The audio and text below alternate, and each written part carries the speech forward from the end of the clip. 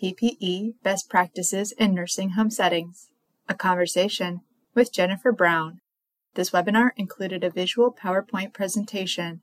To view a video recording, visit the link in the description of this podcast.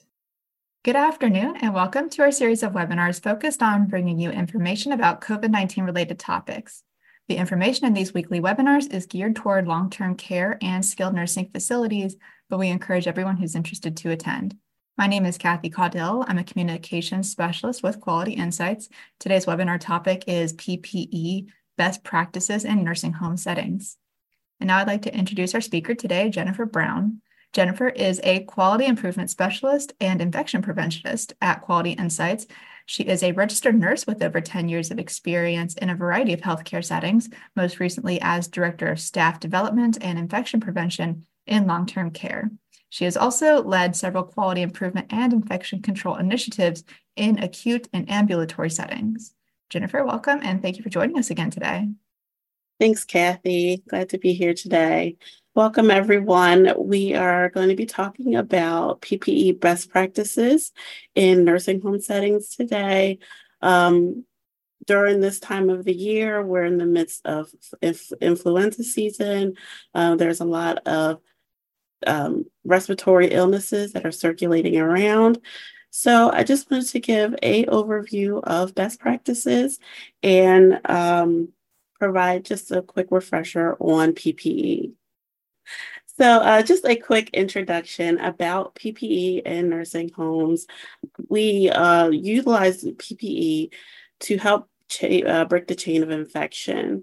It's a really important part of providing protection to residents and staff to prevent the spread of outbreaks and illnesses within facilities. So PPE is really important because it protects vulnerable populations who may be more susceptible to infections, especially elderly residents. It guards healthcare workers from exposure to infectious agents, including caregiving activities, and provides a crucial line of defense in the case of unexpected outbreaks or infectious disease emergencies. Minimizes the risk of cross-contamination between residents, staff, and different areas within the facility. So we'll talk a little bit about the current state of PPE in nursing homes. I know just a couple of years ago, we faced several challenges in procuring PPE. Now that we are out of the public health emergency and things are improved with COVID-19, the PPE is readily available. We're able to get masks, N95s, gowns, gloves, just really easily. And it's important to, acknowledge the PPE shortages that are mostly resolved at this time. But there are still some challenges in getting specific types of PPE, especially with N95, making sure that we're getting the same type, picking the best ones for our facilities so that we can properly mask fit. That's something that some facilities are still, faced with right now. And also staff training and compliance with everyone being very short-staffed. It's hard to utilize that training schedule, but I always recommend when we're doing our staff training, even micro-learns, short in-services can really reinforce some of the best practices that we're going to go through today. Another challenges that are being faced is mass fatigue. At this point of, the COVID-19 pandemic, staff does complain a lot about keeping the masks on for long periods of time. However, it's important. It's a really important part of our PPE program. So I would recommend, coming up with strategies to mitigate that challenge. One thing that I've seen people do is provide a break area where, the person can be by themselves and take a break from wearing the mask for a while. Other things that can do is make sure that they're fit properly so it doesn't provide unnecessary strain on the ears or on the face when they're being worn for a long period of time. Another challenge in staff training is making sure to reinforce the proper donning and doffing procedures. Sometimes when we're going about our workflow, we're trying to go quick in and quick out, but that donning and doffing procedure is really important to reinforce with them, because that is the time when there's the biggest risk of cross-contamination. And we'll go a little bit more into that in a little bit. We'll talk a little bit about the impact on resident and staff safety.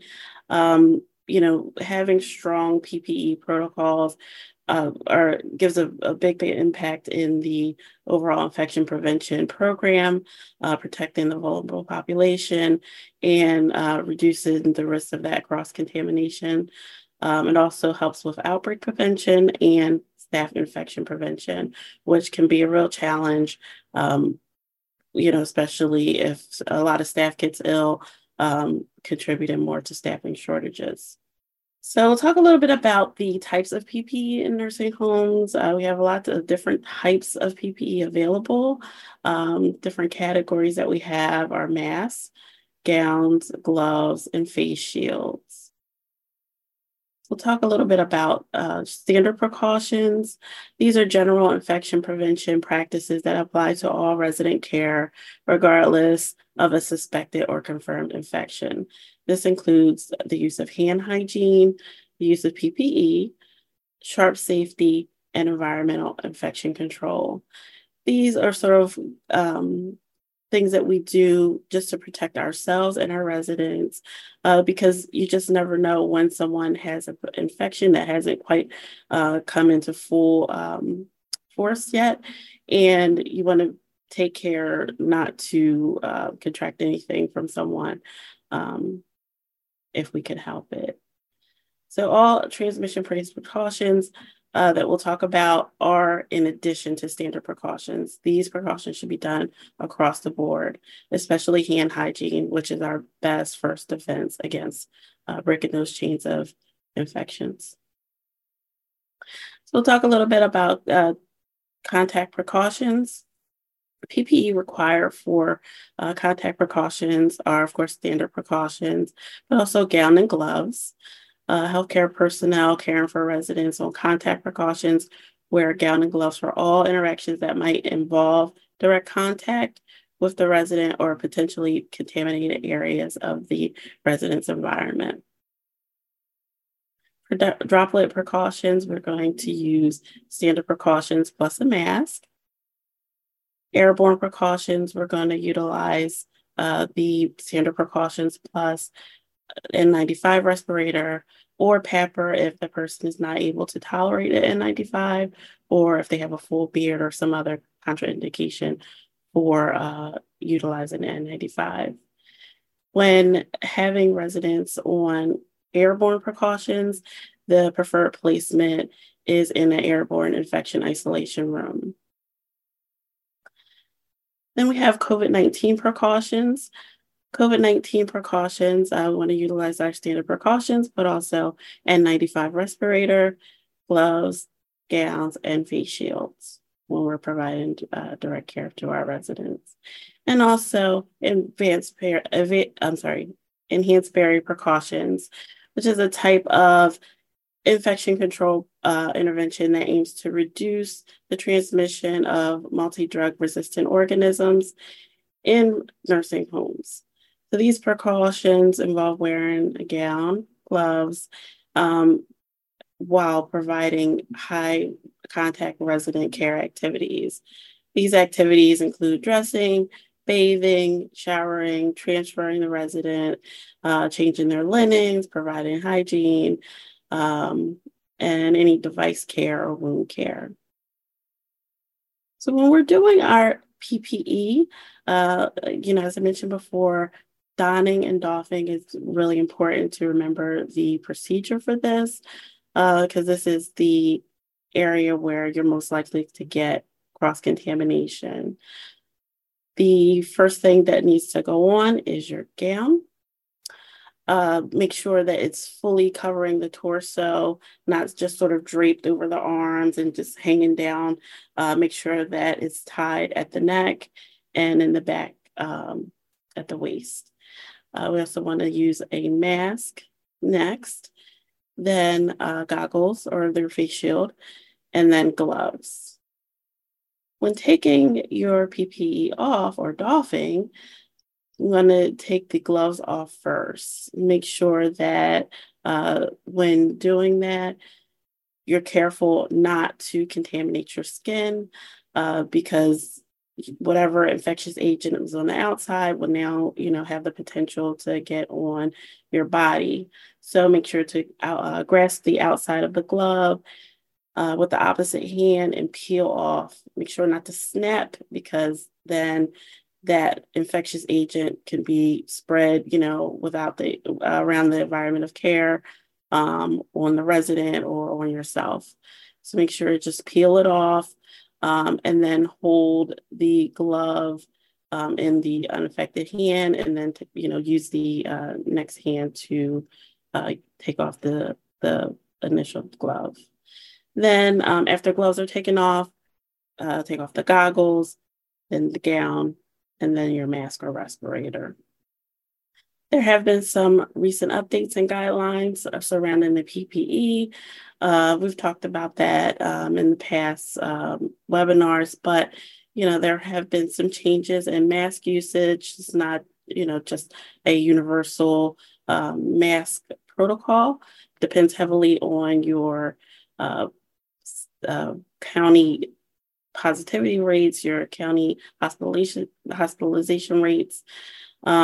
The best way to stay informed about changes and guidance is going to the CDC website, your state and local guidance, and then also CMS, which provides guidance on which PPE should be used within the nursing home. So as I mentioned, it's really important to train your staff on proper PPE usage, make sure they're aware of strategies to, utilize the proper donning and doffing, what PPE they should be using for which situation. There are some strategies that educators can use to get that information out to their staff, such as microlearn opportunities and hands-on demonstration. A lot of opportunities are available to utilize your glow germ. Sometimes people use chocolate pudding or shaving cream to provide hands-on real-life demonstrations on how to properly don and doff your PPE. And also CDC's Project First Line is a great resource for education on infection control issues. And they have short snippets of video that you can utilize during your education, PowerPoints, and print resources that you can print out in order to get that information out to your staff. These are just some resources that I find helpful when educating staff and residents on PPE. Quality insights, of course. We have tons of resources available on our website on these issues. Project First Line, as I mentioned, CDC, they have a transmission-based precaution website where you can find great resources there, and also OSHA, which has information about utilizing the respiratory protection plan and making sure your plan is up to date. Does anyone have any questions? I see that there's a hand raised. So Michelle, you should now be able to unmute yourself to ask your question. Yes, I was wondering, she was talking about the availability of masks. So when we do our fit testing, if we then have to get a different brand of mask or a different style of mask, do we then have to refit test everyone? Yes, unfortunately, the fit testing is specific to the mask. While you're doing your fit testing, the staff member should be, tested on your available mask, which one fits them properly, and then document what mask they should be using, respirator they should be using. Um, if you have a change in your availability, you have to make sure that the mask that you're replacing your current stock with actually fits the staff member. Thank you. Thanks for your question, Michelle. And I think that's it. So I think I can go ahead and wrap us up then. Jennifer, thank you for joining us again this week and for this great presentation. And we thank all of you for joining us and hope to see you back here again next week. And happy holidays to everybody. Thank you, everyone. Happy holidays. If you would like to contact Jennifer Brown, you can email her at jbrown@qualityinsights.org. You can check out our other interviews at qualityinsights.org/QIN/multimedia